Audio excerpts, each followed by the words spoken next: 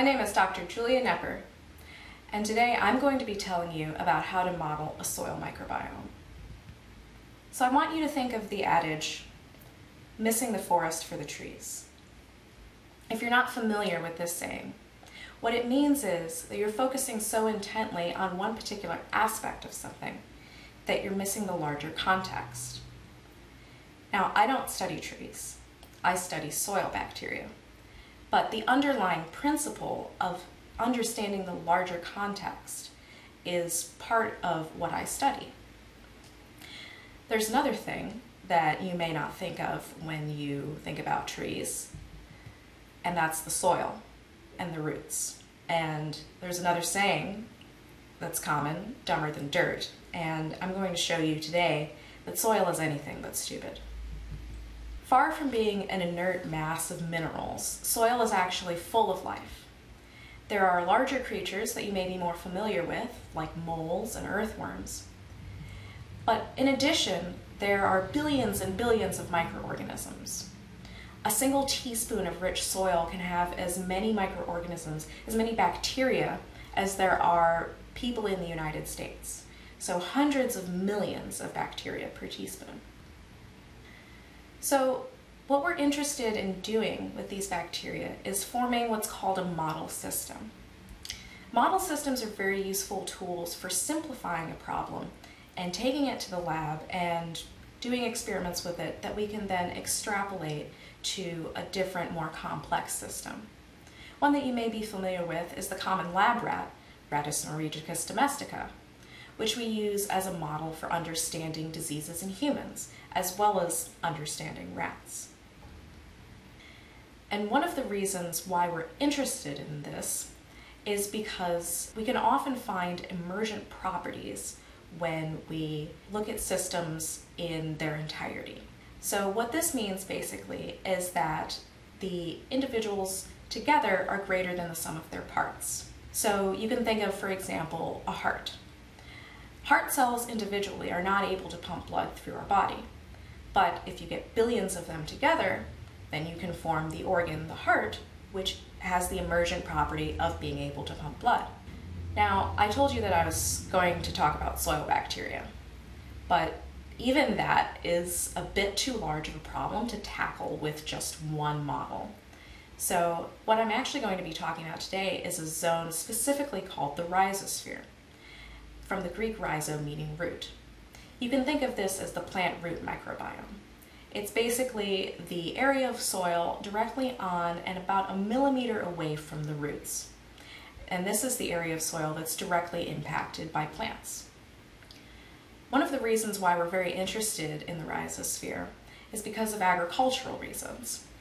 If we can directly affect the rhizosphere, then we can have effects on the plant that can cause them to be more drought resistant or to produce more fruit, etc. Another reason why we're interested in studying the rhizosphere is because it can affect plants' ability to take up carbon dioxide and form it into other carbon compounds which it uses to build itself.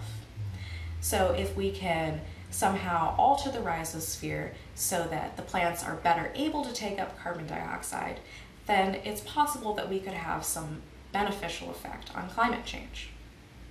So I'm going to spoil the punchline a little bit, and I'm going to tell you what the model system is before I tell you how we got there. It's called Thor. Not the one you're thinking of. It stands for the hitchhikers of the rhizosphere. And it's a model system composed of 3 different bacteria: Pseudomonas coriensis, Flavobacterium johnsonii, and Bacillus cereus, which I will refer to as PK, FJ, and BC. So the first question, of course, is how did we create this system? How did we get here? Well, this started with some agricultural research, in fact, about 30 years ago, where researchers were trying to find biological agents that could control diseases of alfalfa, as opposed to chemical agents like pesticides. The way they went about this is by isolating bacteria directly from the roots of the alfalfa plants. You can see the results of an example isolation from roots. We get all of these individual colonies which are themselves propagations of an individual species or strain of a species. So then we can select those colonies and use them for further analysis. So the researchers isolated 700 different bacteria from the roots of alfalfa. But they only found one that was able to prevent the disease that they were looking at, and that was BC. But there was an issue when they actually took it back to the field and tried to apply BC to fields of alfalfa to prevent this disease. And that was that it was only somewhat effective, sporadically effective. And so they decided, well, let's look at what the larger context is of what this BC is existing in. So one thing that's really interesting about BC is that it carries what's called biological hitchhikers. We're not exactly sure why it does this, but it could be because these bacteria are using BC to get somewhere, or using it for nutrients, or something like that. So basically what a biological hitchhiker is you will isolate the bacteria from roots as before, and then you will take the individual colony that you're interested in and you will attempt to purify it. So you'll passage it on media a bunch of times until it looks like you just have that one particular bacterium. And then you put it at the fridge for a couple days and you come back to it and suddenly there's a new species there. There's a new bacterium that's growing with what you thought was just BC. So then we can take that species and we can re-isolate the BC and isolate the new species, and we can start to characterize both of them. One hitchhiker that's very common on BC is FJ. And it seems that the reason for this is because FJ actually uses BC to be able to survive in the rhizosphere. So to imitate the rhizosphere environment in the lab, we use what's called root exudate medium. So plants secrete a lot of molecules from their roots all the time. And root exudate is composed of things like sugars, organic acids, and other small molecules. So we take that and we make it into a medium in which the bacteria can grow. BC grows just fine in this medium, but FJ does not. So in the graph on the right, on the vertical y-axis, what we're looking at is the number of FJ cells. And on the horizontal x-axis, we have different concentrations of cell wall fragments. So BC will actually shed parts of its cell wall into the medium, and this is what actually feeds FJ. So you can see that as we get higher concentrations of cell wall fragments, or on the rightmost bar, if we simply add BC, then FJ is suddenly able to grow in this medium, indicating that it's the cell wall fragments that are feeding FJ in this medium. There's another hitchhiker that's of particular interest to us in the lab, and that's PK. Interestingly enough, PK actually inhibits the growth of FJ and other co-isolates that are closely related to it. So in this graph, again on the vertical y-axis, we have number of bacterial cells, and that's not just of FJ, it's of whichever isolate is labeled on the bottom. And then on the horizontal x-axis, we have the different co-isolates, and I've highlighted FJ for ease of viewing. And then on the right, BC isn't a hitchhiker, but we're just using it for comparison. So the blue bars are showing the amount of growth that you get with these isolates when they're in isolation. And then the orange bars are showing the amount of growth that you get when you add PK. And you'll see that there aren't any orange bars, except in the case of BC, because PK actually kills all of FJ and its closely related co-isolates. So it was clear to us that these three species were interacting in nature and interacting in interesting ways that you wouldn't expect if they were just strangers in the night passing each other. So the next question that we wanted to ask after we established this system is, how do these bacteria interact? We need to characterize our system so that we can use it better. So one of the first things that we noticed is that BC actually prevents PK from killing FJ. So when we grow FJ in isolation in the blue line, again, it reaches a certain level, as you can see on the vertical y-axis, which is indicating the number of cells of FJ. But if we add PK in the red line, then you can see that over time, as indicated on the horizontal x-axis, PK will completely kill all of the FJ until FJ is no longer detectable. But if we add BC to this mixture, so we have the full 3-member community in one tube, then FJ is able to grow just fine, perhaps even slightly better than it would grow on its own. And we found that the reason for this is an antibiotic set of molecules called choriansins that are actually produced by PK in response to the presence of FJ. But when we add BC, then BC prevents the production of these choriansins by PK, allowing FJ to live. There's another really interesting phenomenon that occurs with the 3-member community, and that's in biofilm formation. So biofilms are multicellular communities of unicellular organisms. Something that you may be familiar with that is a biofilm is rock slime in a pond or a lake. So a biofilm is the cells themselves and then a matrix of sugars and proteins and other molecules that the organisms secrete to keep themselves protected and together. So in the right image, you can see a biofilm composed of the 3 organisms with PK labeled in blue, FJ in red, and BC in green. And you can see that they're kind of stably associated with each other.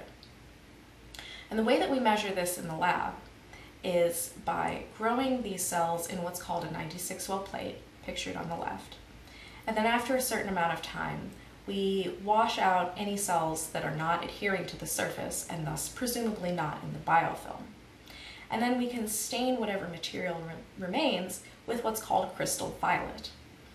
And this is like the most exciting part of my week because most of the things that I do in the lab are with clear, colorless liquids. And so doing something that's purple is actually pretty great. So then, once we've added the purple dye, we can shoot light through each well. And based on how much light passes through, we have an indirect measure of how much biofilm there is. So I was interested in studying this phenomenon when I came to the lab because I studied biofilms when I was a graduate student. And one thing that we wanted to know is why this was happening. So BC and FJ both cause PK to form more biofilm. So on the vertical y-axis, we have measures of biofilm versus time on the horizontal x-axis. And in the blue line, we have just PK itself forming a biofilm. It forms a certain amount, and then over time that drops off as the biofilm begins to disperse.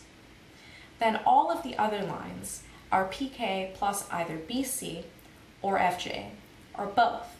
And you can see that in all of these instances, PK forms more biofilm than it would by itself. So we wanted to understand, why is this happening? And at least in the case of BC, it seems to be at least partly because of this other antibiotic molecule called zwittermycin that BC produces constitutively or all of the time.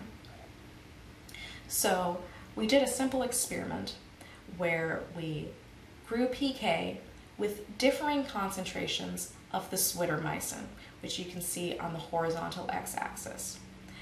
And you can see that when we get a certain concentration of this zwittermycin, then the PK biofilm formation almost doubles, as you can see on the vertical y-axis, relative to the level we reach without zwittermycin, indicating that perhaps zwittermycin is not just acting as a killing molecule, as we usually expect for antibiotics, but it may also be acting as a signaling molecule, telling PK, hey, I'm around, let's make a biofilm together. So that's the hitchhikers of the rhizosphere. 2 bacteria that hitchhike on this agriculturally relevant bacterium, Bacillus cereus. I've shown you that these bacteria seem to interact in the real world. So BC feeds FJ parts of its cell wall. FJ causes PK to produce choriensins, which in turn kill FJ. BC reduces choriensin production by PK, allowing FJ to cohabitate with the other two. And the zwittermycin produced by BC enhances the biofilm produced by PK. And altogether, these three organisms form more biofilm than any of them would on their own. Now, this is a lot to remember, and I don't expect you to remember all of these different phenomena that I've shown you today. But what I would like you to remember is that these bacteria communicate with chemicals, like many other bacteria. So we've seen choriensins, which have a certain effect on these different bacteria, and zwittermycin, which have a certain effect. But there's also many more chemicals that we haven't yet identified that govern the interactions between all of these bacteria and bacteria in general. So what we're interested in studying next is how does this model system actually interact with plants? Because if you remember, the rhizosphere is the plant root microbiome. So of course, we don't want to just understand how the bacteria interact with each other, we want to know how they actually interact with the plants. So in this image, we can see a plant root tip that is being colonized by BC, which is shown in green. So examples of questions that we might ask next are, how does adding PK or FJ affect BC's ability to colonize a plant root? Does it change the way in which BC colonizes plant roots? Does it change the way in which BC affects the plant growth, etc.? And all of this is so that we can identify basic principles of how microbiomes function, not just for understanding plant microbiomes, but also hopefully to understand human microbiomes, cow gut microbiomes, and all of the microbiomes that surround us constantly. And specifically, we want to understand how these organisms interact, because again, nothing exists in isolation. There is not just a tree, there's always a forest that we have to consider.